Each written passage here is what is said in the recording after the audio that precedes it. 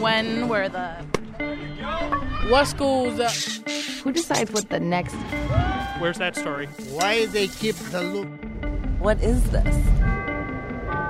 It's Curious City, where WBEZ answers your questions about Chicago, the region, and its people.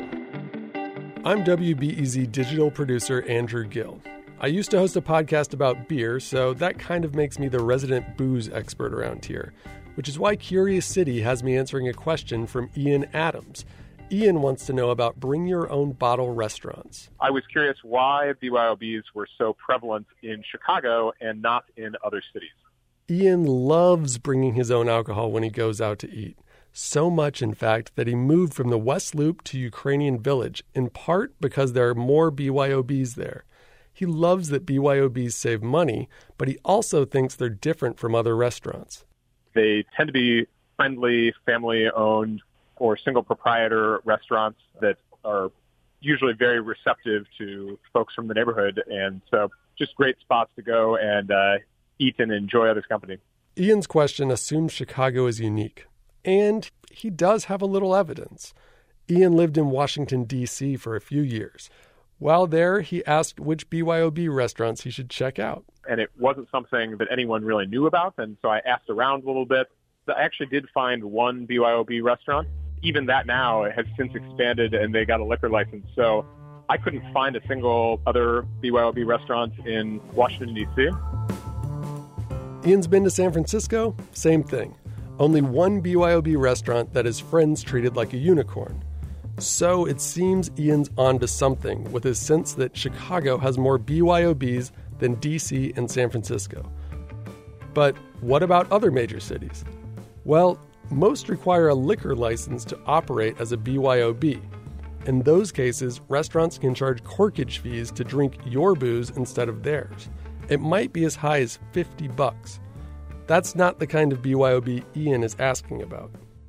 In Chicago, any restaurant owner can allow BYOB. They don't need an additional liquor license. And you might be surprised to learn that unless you have a liquor license in Chicago, it's illegal to charge a corkage fee. The only other major city we found with a similar approach is Philadelphia, where they have a fixed number of liquor licenses. In both Philly and Chicago, no one knows exactly how many BYOB restaurants there are because no one's required to count them. But according to City of Chicago data, there are 4,797 restaurants eligible to be BYOB. But it's the owner who decides if you can bring your own. So a simple answer to Ian's question is that Chicago has so many BYOBs because the lack of regulation makes it easy for them to exist. But that explanation doesn't quite nail it. Anyone who's worked in a restaurant will tell you alcohol is where the money is. Food is practically a loss leader. My theory? Chicago's liquor license must be really hard to get for so many businesses to choose BYOB over getting their own liquor licenses. I call Phil Vitale to see if I'm on the right track. Oh, absolutely. If you're opening a restaurant and you're going to skip the liquor license part of it, you basically have to have a health inspection, maybe one building inspection, and you're done. Phil's been the Chicago Tribune's restaurant critic for 27 years. He says there's a historic reason Chicago liquor licenses are so tightly controlled. Go back to the 1930s. After Prohibition, lawmakers across the country are rewriting liquor laws, and they worry organized crime will control the legitimate booze industry. And Chicago is determined not to let that happen again, or at least to control it as much as they can. The new laws make owners jump through hoops to get liquor licenses, and 80 years later, we're still using those laws. For example, liquor license applications require fingerprints from any investor who owns more than a 5% stake. Same goes for spouses. And if you're a convicted felon, forget about it. Okay, Vitale's history lesson and a perusal of city liquor laws suggest there are some serious hurdles to getting a Chicago liquor license, but enough to drive restaurant owners to settle for BYOB status instead? I'd be a bad booze journalist if I didn't test this theory with some actual BYOB restaurant owners. So I have Ian pick out his favorite spots to BYOB, Then we pack a cooler of beer and hop in my Honda. That's right, it's time for a BYOB crawl. First up, Tamale Spaceship on Damon Avenue. The spaceship started as a food truck, and even though their Lucha Libre mass staff seems custom-made for a food truck, Chef Manny Hernandez says that wasn't always the plan. The whole idea was to start with a restaurant. And after a few years, things were going well with the food truck, and they could afford to open a brick-and-mortar restaurant. As time went on, we decided to apply for a liquor license. It was very exciting to know that we could have a liquor license and really kind of fulfill everything. We pay for everything, and the last inspection, that's when they realized that we're next door to a church. Hernandez shows us the building. It just looks like apartments from this angle. This happens to be a church that I don't think is registered as a church. Which means it didn't show up in the research for the liquor license. Still, the fact that they hold services there makes the Tamale Spaceship's liquor license a pipe dream. At least until they try another location. So, one stop down and our theory still holds.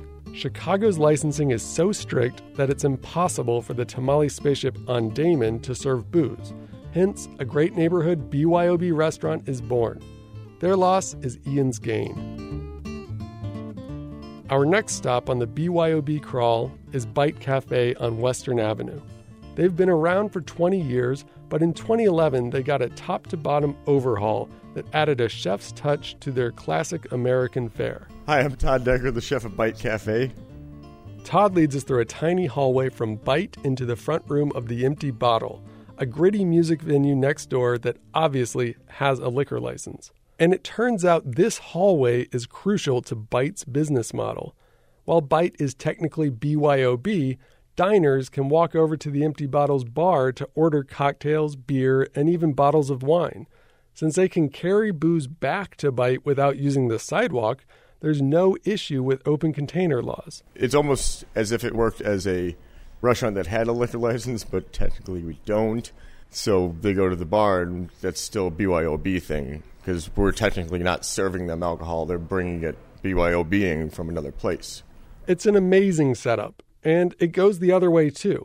If you see a show at the Empty Bottle, you can bring food from Bite to enjoy on the dance floor. It's so perfect, in fact, that it makes a liquor license irrelevant, because both Bite and the Empty Bottle have the same owner. Why deal with twice the inspections, headaches, and costs when you don't have to? Chalk up another case study supporting our theory. BYOBs are so common in Chicago because liquor licenses are sometimes not worth the trouble. On to the final stop in our BYOB crawl. Near Ashland and Chicago Avenues, Yuzu Sushi and Robata Grill. This place tops our question asker Ian Adams' list. In fact, his fiancée meets us at Yuzu and says it's the third time this week she's been there. We interview co-owner Bua Bun. She says her family's experience working in other restaurants inspired them to open a BYOB spot. They didn't feel good about the standard markup on alcohol, especially for wines their customers could buy in any grocery store. If we're going to sell liquor, it has to be something that customer cannot get, or else the customer is going to feel like we cheated on them. So that's why we decided to go with BYOB. They also admit many of their diners are better versed in beverages than they are. I have a lot of customers who are expert. They come in the first time, try out our food, and then they think like next time I should come back with this. Not only do customers plan out their wine pairings, one guy even leaves his fancy champagne glass at the restaurant so he doesn't have to BYO glass. Bun says it's all part of their relationship with their customers. We're just straightforward. If this thing doesn't feel right to do it, and we're not going to do it. Not even people put money in our hand, so we're not going to do it. Hearing all of this, I think we need to amend our theory. Yes, BYOBs spread around Chicago because liquor licenses are hard to get. But over the years, people have come to embrace the fair deal BYOBs represent. BYOB has become a selling point. Chicago people, we have a very understanding heart. We understand and we have sympathy for other people. So I think there's a lot of BYOB because, we feel how the customer feel if we were the customers. That might sound optimistic or even naive, but Ian agrees. He trusts that he's getting a good deal at BYOBs, and that makes them feel different. The way that you think about the experience that you're having, I think, influences that experience. And so if you have a really nice steak dinner, but it was also the most expensive meal you had, you might be thinking a little bit more about how you spent too much on the meal than about the fact that it was pretty good steak. And I think that it's like the flavor enhancer of Chicago eateries, where BYOBs just make the experience that much more enjoyable.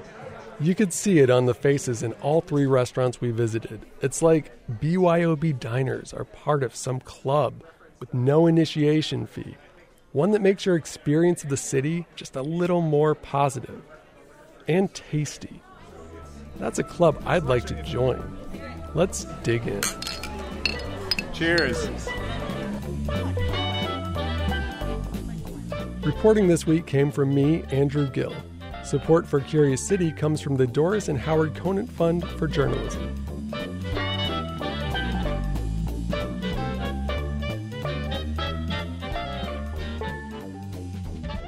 Hey, Curious City fans, I'm Monica Eng, and I report food for WBEZ. If you happen to like BYOB in Chicago, chances are you also like to eat in Chicago. Well, you're in luck. I'm going to be with Curious City at the Taste of Chicago Festival on July 8th. We're answering a question about foods invented in Chicago you have never heard of.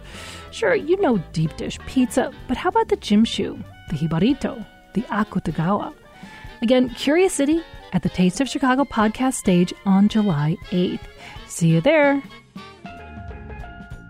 Curious City is supported by Goose Island. Since 1988, Goose Island has been following their curiosity and have been committed to brewing beers for Chicago that are celebrated worldwide by beer critics and beer lovers alike.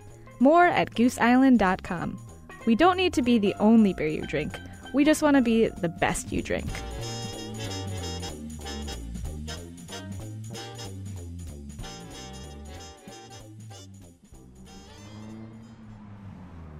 Next time on WBEZ's Curious City. Just waited for a fresh green light, and I pushed the wait to walk button. Ever had this experience? You walk up to a Chicago crosswalk, push the button, and then you wait. And wait. And the red light. And the Walkman. A minute and a half. Yeah. Okay. This particular one doesn't work, maybe. Crosswalk buttons. Do they work? Seriously, do they? That's next time on WBEZ's Curious City.